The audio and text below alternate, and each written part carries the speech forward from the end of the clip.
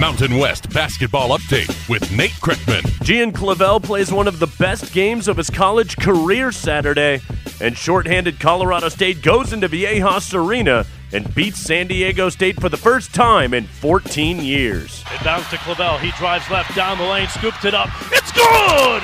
With 3.8 seconds to go. Inbounds to Hemsley. Racing forecourt. Hemsley heaves one up at the buzzer. No good! No good! Brian Roth with the call, courtesy of Learfield. Rams win it by 78-77 as Clavel goes off for a career-high 37 points, hitting 14 of 23 from the field, including 4 triples.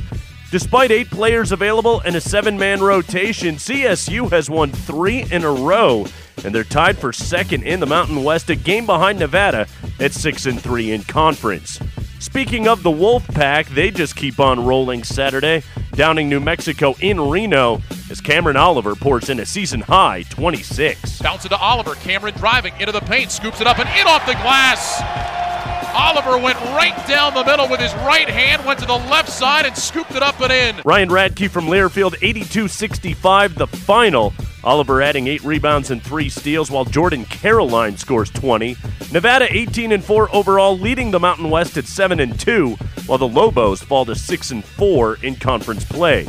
Your other Saturday final, San Jose State comes back to beat UNLV 76-72. Boise State gets back on track with an 80-65 win at Wyoming. And Utah State snaps a 4-game skid, beating Fresno State 78-65 in Logan. Women's hoops, Wyoming has lost back-to-back games. They've fallen behind Colorado State. The Rams leading the conference, having won 7 in a row.